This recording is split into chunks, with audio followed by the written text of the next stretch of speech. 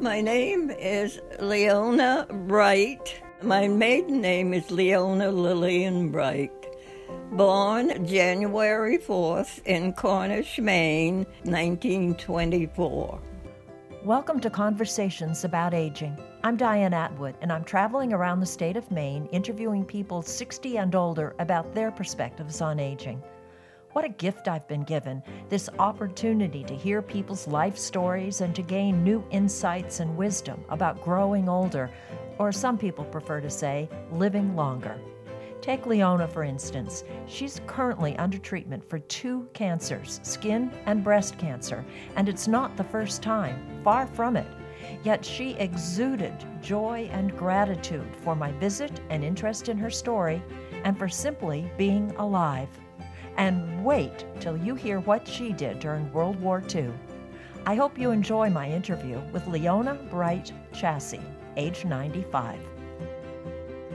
Thank you, Leona, for inviting me into your house. You're quite a collector, aren't you? I am beyond belief with IMA Pack, but I always say most of my clutter is folded, so I get away with it better than most people who just throw it into the corner into a lep-de-doo. We are in Cornish, Maine, which is a lovely little community. You were born and raised here? Yes. What was it like for you when you were growing up here? In 1924, you could probably sit in the center of Route 25 and read the Press Herald, Sunday Press Herald. There was so little traffic. There were few cars. I spent most of my time in the woods, I guess, collecting lady slippers and Jack in the pulpits and climbing stone walls. The high school was all in one building. I went to first grade through 12 right there in that building. We didn't have a lot of sports events, but I'll show you a horseshoe that I played in high school. Very impressive, not just I, but 3 other girls. And we didn't have a football team. We had a baseball team and speaking contest and the horseshoes and just a few things like that. There were a couple of more academic type things we had, but I wasn't a student. I hated school, except boys and sports and, we swam at Long Pond. Oh, Long Pond. I jumped off the Ossipee River Bridge with the high school boys right after graduation. We haven't been able to find any other girl who ever did that. And let's see. It was wonderful. I wasn't rich, but I had a very good and nice mother and a sister and friends, and it was what it was supposed to be. Is your sister still alive? No. I have You have a picture of her, so we can see a picture. And there's a picture of you as, I think, a teenager that you showed me. You were a tomboy. Apparently, I learned a lot. Diane, you have made a complete change in me. I have dragged out pictures and junk, and I didn't know about the impressive horseshoe caption under the picture, and I had long since, if I did, I didn't bother to read it. And I have discovered things about myself, I guess probably at 95 you forget a lot, and then you brought it all back to me. My knee gave out because of it, but... Oh, dear. Because what, you were rooting around in your boxes and things? I was on it for 3 or 4 days, and I don't I don't get that much exercise. I wish I did, but I'm going to work on it. You've given me a whole new life. Well, you've made my day with that. At 95. Well, so let's get back. After high school, did you go to was it called college back then? Well, I was happy that I didn't have enough money to go to college because I didn't like school. But President Roosevelt signed an order to organize a woman's navy. And I said, oh, I don't want to go to college, but boy, if I could join the Navy. And I said, could I, a little girl from Cornish, Maine, get to wherever you would have to go? And I said, well, lots of 18-year-old boys have had to do it. I don't know why I can't. So I started thinking about it, and I wanted very much to be in the Navy. But to get into the Navy, the women had to be 20 years old. The boys could be 18, but the women had to be 20. Well, what am I going to do? So my mother, there was a factory in the next town in Limerick, 9 miles away, that made yarn to go into blankets and uniforms and whatever needed for these military people. And we went on a little putt-putt bus because gasoline was rationed, tires were rationed, etc., etc. And I think it used to do a round robin between Limerick and Parsonsfield and Cornish. And my mother and I worked in there, and I was a doffer. I guess my mother was too. Let me pause here for a minute to explain what a doffer is. A doffer is someone who removes or doffs the bobbins and spindles that hold cotton or wool from a spinning frame and replaces them with empty ones. Leona made about $18 a week as a doffer at Limerick Mills. Then she and her mother heard about Quoddy Village in Eastport, Maine. In the late 30s and early 40s, the National Youth Administration used Quoddy Village to provide vocational training to young people. It was part of the Works Progress Administration, or WPA, started by Franklin Roosevelt. Leona chose to learn about communications, but she didn't stay too long at Quoddy Village. I ended up going only about a few months because I graduated when I was 18, and I had to be 20. That was in June, of course. And so we went off to Limerick Mills to work, and then we went to Quoddy, and I'm 20 before you know it. I was 20 the 4th of January, and by the 5th of January, I was a sailor. So you never lost that desire to join the Navy? Never. I wanted to be a sailor. Were there many women in the Navy at that time? At my particular, we were always different. We weren't just sailors. We were in a group that is so secret, it is above top secret. It did not exist. When you look through the material, it simply did not exist. 6,000 women. The Waves even built the decoding machine that I worked on called a bombe. And B-O-M-B-E, I believe. And it was so secret, anybody could do it. You turn discs, I'll show you the machine picture. We weren't allowed to know what we were doing. First of all, the machines were built in Ohio along with National Cash Register and a group of very technical. They had to build the machine. There's a young man who was very special, and it was so secret that when the waves, and it has miles of wiring, of course. I don't know what it did to this day, only what I read, because we weren't allowed to know what we were doing.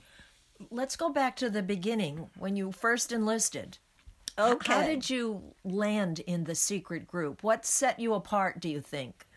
I'll tell you what set me apart. I enlisted in Boston and went to boot camp at Hunter College in New York.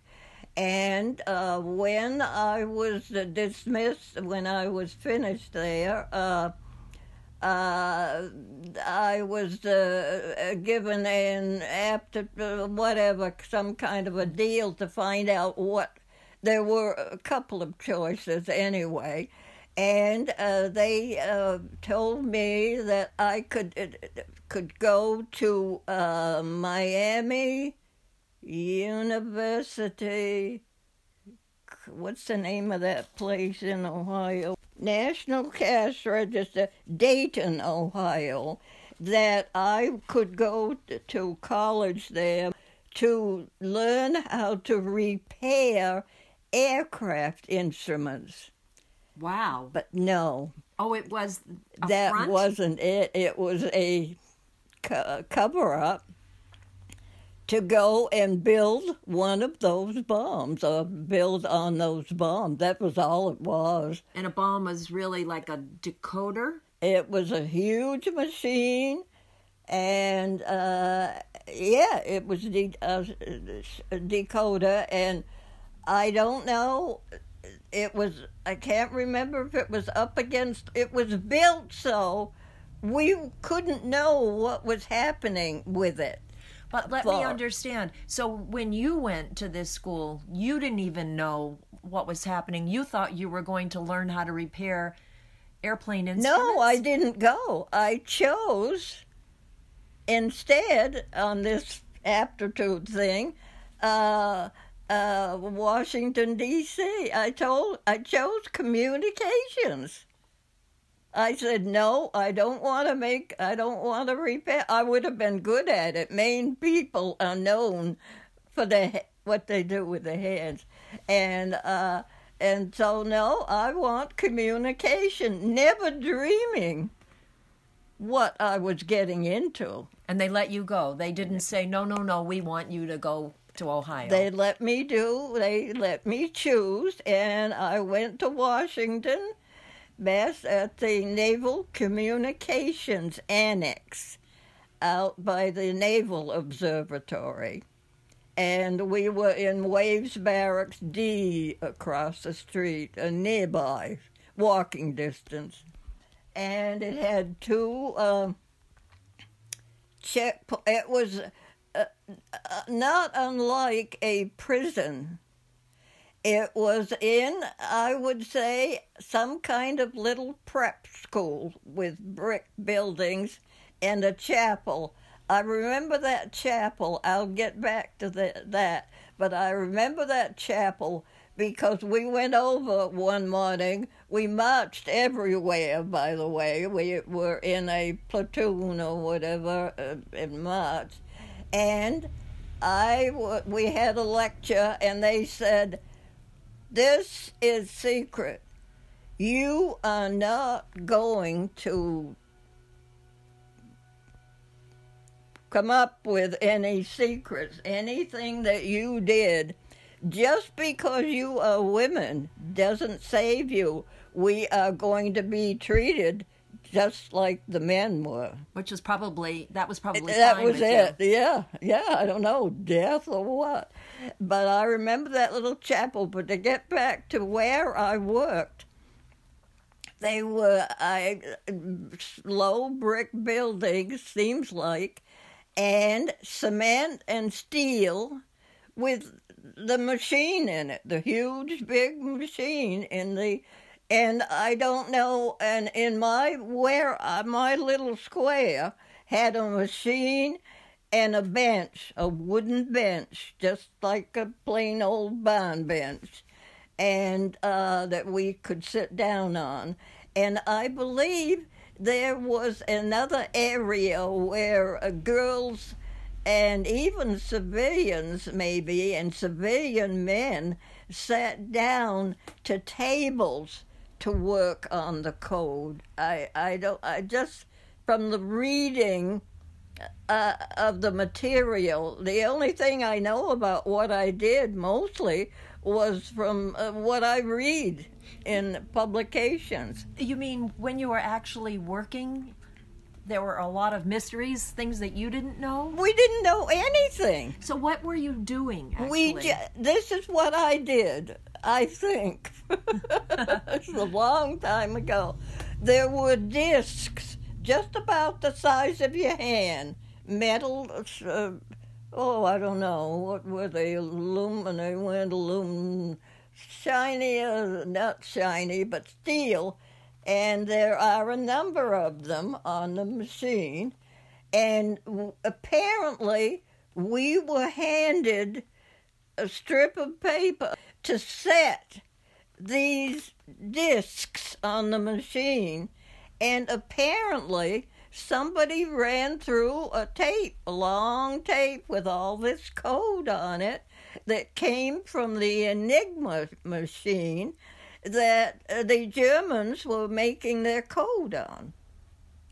And we would apparently, I don't know if there, I don't know. I'm assuming part of it was on a wall, apparently, that was hidden from me. So you never even saw it. You just sat at your station I turning saw these the front dials. of the machine. That was it. Did you ever feel that you were doing something really important? Yes, and as a matter of fact, I mentioned, I don't know whether I just said it to you, anybody could have done what we did, but it was so secret of having, just at 20 years old, of having to carry the burden of that secrecy was the most difficult part of all. I'm not a gossip or, flyabout or anything, but it just, the responsibility was unbearable. I didn't like it. How long did you do it? I did it, and we ended the war in Europe.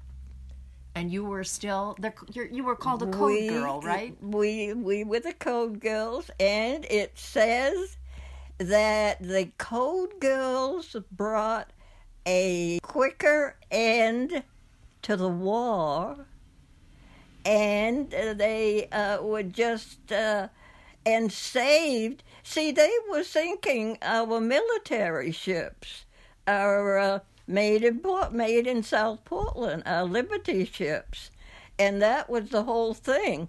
Then the German submarines were in the Atlantic. And there were, I don't know how many, hundreds of Liberty ships in across the pond between here and London, because you didn't fly to war. You went by ship, hundreds of young men. I met a man at a Legion meeting, who said he went over to Europe on the Queen Mary. See what happened? So the Germans would get set up do a new code, and then the code girls and others would decipher it, and it wouldn't be any good to the Germans, and then we can open up the sea lanes, and let the convoys through and the single ships, and then they would set up another one. And that was apparently what we were doing. They would set one up, and we would decipher it and make it no good to them. And then, so the same thing just happened apparently over and over again. And then the war did end, and I had an opportunity to be discharged, or I had I don't know where this came from, but an opportunity to be stationed in Pearl Harbor and do Japanese code, because they went through it wasn't the same, of course, because the Japanese didn't have an Enigma and etc. I don't remember too much about the Japanese code. I didn't do it that long anyway. I do remember sitting down on a bench kind of thing at a table with strips of paper that I assume had something code on it, that we were looking for something. Did the work that all of you code girls do there at Pearl Harbor lead to anything that you know of? We don't know if anything led to anything anywhere. We never knew anything, but the reason I took it was I thought it could bring a young man with a family home as an early out at the end of the war, and he could end his war earlier than, and of course, who's going to resist Hawaii? Well, so at the end of the war, at the end of World War II, did you realize then that you had played this role, or was it still a secret to you what you did? It was a secret until about 15 years ago. So you went all those years without realizing what your contribution really was? Right, and we went all those years without any recognition for what we did. And people in World War II didn't go home and with bells and whistles and all kinds of praise. We didn't talk about our duty. Even the men didn't talk. I just got off the train like I'd been to Boston, one night, and that was it for me, just like a train trip. I had long since put it away. I had just, it happened in my life, and I'm very proud, but that's it. So when you came back after the war was over and after you were stationed in Pearl Harbor, what did you do here in Cornish, Maine? So I came home and was working in a little coat factory over the street here. The building has been torn down. And a young man we were upstairs on the second floor, leaning out the window during lunch hour, and a young man stopped a truck across the street and went into a place next door, I guess, to get some lunch. And we started talking with him out the window, and he wanted... I can't remember what really. So I said, well, you've got to bring another guy and to go with my cousin, and you've got to have a Cadillac. And I gave him about 5 different rules that he had to fill before I would go out with him. But by golly, he did. He did all of them, including the Cadillac. Leona and the young man, Bob Chassie from Lewiston, ended up getting married. He'd been in the Air Force during the war and eventually decided to re-enlist, a decision that took them around the world. They lived in Tucson, Arizona, and visited Mexico and Guatemala. Because Bob was fluent in French, he was given an assignment in Paris, France. Leona was very pregnant at the time and couldn't travel right away. Their son Michael, who's now in his late 60s, was born in a little clinic on the Portsmouth Naval Base, and then off they went to Paris. While stationed there, they made some wonderful trips to England and Belgium, the Netherlands, Switzerland, Italy. After Paris, they moved to Honduras. Thanks to her own service in the Navy, Leona was able to take advantage of the GI Bill, and even though she professed to hating school, she furthered her education by going to beautician school in Lewiston and then taking a business course that benefited her years later.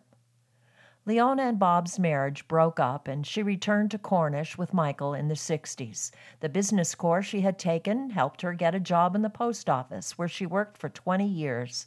She was able to buy the little house on Main Street where she still lives.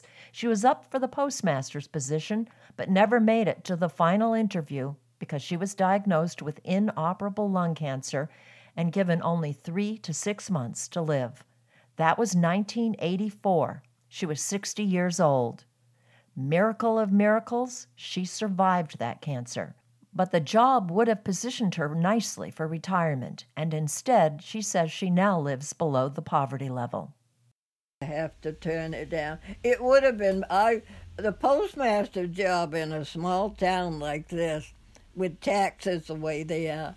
It's a good job, and I would have been sitting pretty right now, but it didn't happen. That was a very tragic thing that happened to me because I had always paid my bills. I had always taken care of everything. Nothing. Just did a good job at being an adult. So I went on, and I was 10 years recovering from that cancer. But they gave you 3 to 6 months to live, and here you are, 95 years old. Dr. Pickers happened to find he just retired, by the way. He looked like he was about 15 years old. You know, he isn't a large man anyway. And he was jolly happy. He was my hospital doctor. That was my first trip with him. And I was 10 years recovering, and probably would have been more, except I got another cancer, and another, and another. All connected to the lung cancer or separate? I had that one 10 years. I had to learn to walk. I was... Oh, he chose the right chemo and called me his miracle patient. I had 15 minutes of fame as a miracle patient from inoperable lung and lymph nodes. And then I went in on the next 20 years and had the one down here, and breast. What do you mean the one down here? Was it on your skin? It was in the lymph node somewhere. I remember getting the biopsy down somewhere. And had it come from the lung cancer originally? Did they tell you? Yes, inoperable. And then I've always had skin cancer. I've had skin cancer throughout, and I had surgery. And then with the breast cancer, I had a surgery. And with one of them, I had both chemo and radiation. And because I got too much radiation, I developed a heart condition. And so I have a pacemaker, and I'm learning to live with that, and we monitor it every 3 months. I'm connected with Mercy Hospital. I have a nice heart doctor, I like him. And I have podiatrist, and you name it. And you have Tracy, Dr. Weisberg. But here you are at 95 and you're battling yet another cancer. I have breast cancer again. What do you think it is about you and your constitution that you have survived all of these cancers? I have no idea. I keep telling anybody who will listen that somebody somewhere wants me to be 95. And that I should handle it with as much dignity as I possibly can. Is it hard sometimes? That's it. Is it hard sometimes for you to handle it with such dignity? Yes, yes. But it's not hard mentally. I have no fear of, I trust, I just say, okay, somebody wants me to live. Ooh. How about you? How do you feel about living to be? I want to live. I want to get my grandsons married. I want to have great-grandchildren more than anything. I want to live. Oh, I want it. Maybe I help. I want to live. I would guess that you are lonely quite a lot. Never. Well, so I got it wrong. Never. I can reach out and touch something in my past. So you're never lonely here, even though you live alone, because you have so many wonderful memories that surround you, really. Well, Michael is really here a lot, and he stays over a lot. What's it like for you day to day? What makes it a good day for you? You! You're going to have to come more often. But I miss going out. What kind of opportunities do you get? Besides Michael, are there people who help you? Are there people who volunteer to take you places? I have a man coming who has helped me with a volunteer group in Keyser Falls, wonderful group. And you give money sometimes for supplies, and they help you do things that need to be done. My bathroom floor needs to be done badly. And he has kind of said he might be able to do it, and to build a rail, little arm rail to get down over those cement. I can't manipulate the cement steps up front.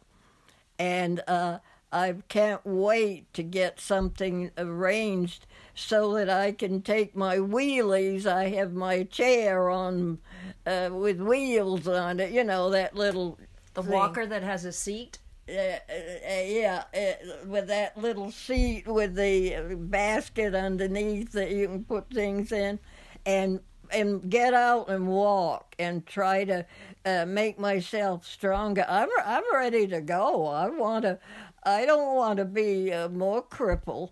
I want to get out and get some exercise. But I don't get out enough, and I don't get out socially. I'm surprised I can talk to you at all because of my social life. Because you don't have a social life. I don't. At the doctor's office, that's it. At the waiting room, that's my social life. And but hey, you do what you can. That's all you can do. How do you maintain such a wonderful disposition? I don't have anybody to fight with. I guess, maybe. I'm not a disagreeable, but I'm a Capricorn.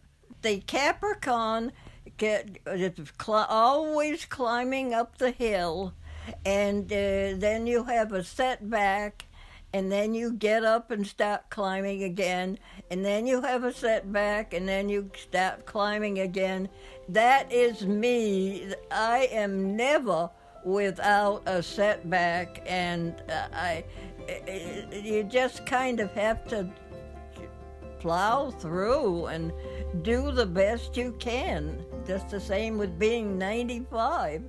With all the dignity you can muster. Any last things you want to say that I should have asked you that I didn't? Anything that is important to you? Of course, but no, but you've got enough. Okay. That's enough life for anybody. That's a long life, 95, and if you're going to, live to be 100, you've still got a few years to go. I've got some life to live, I hope. You've been listening to Conversations About Aging. I'm Diane Atwood, and I've been talking with Leona Chassie, who's 95 years old. If you have anything to say about our conversation or any of my other conversations about aging, please let me know. Something resonated with you, constructive criticism, you want to recommend someone to be interviewed, or you'd like to be a podcast sponsor, whatever. I want this podcast to make a difference in people's lives. If you're listening on a podcast app, write a review. If you're on the Catching Health blog, write a comment, or send me an email, diane@dianeatwood.com. You'll find pictures of Leona, a written transcript of our conversation, links to more information about the Code Girls, and other conversations about aging at catchinghealth.com. This podcast was made possible by Avita of Stroudwater, a memory care facility, and Stroudwater Lodge, an assisted living community, both in Westbrook, Maine. You'll find out more about them at northbridgecos.com. Many thanks to Smith Atwood Video Services for editing the podcast. See what else they have to offer at smithatwood.com. And a thank you to Tom Muser for his support. He's director of the Center for Excellence in Aging and Health at the University of New England.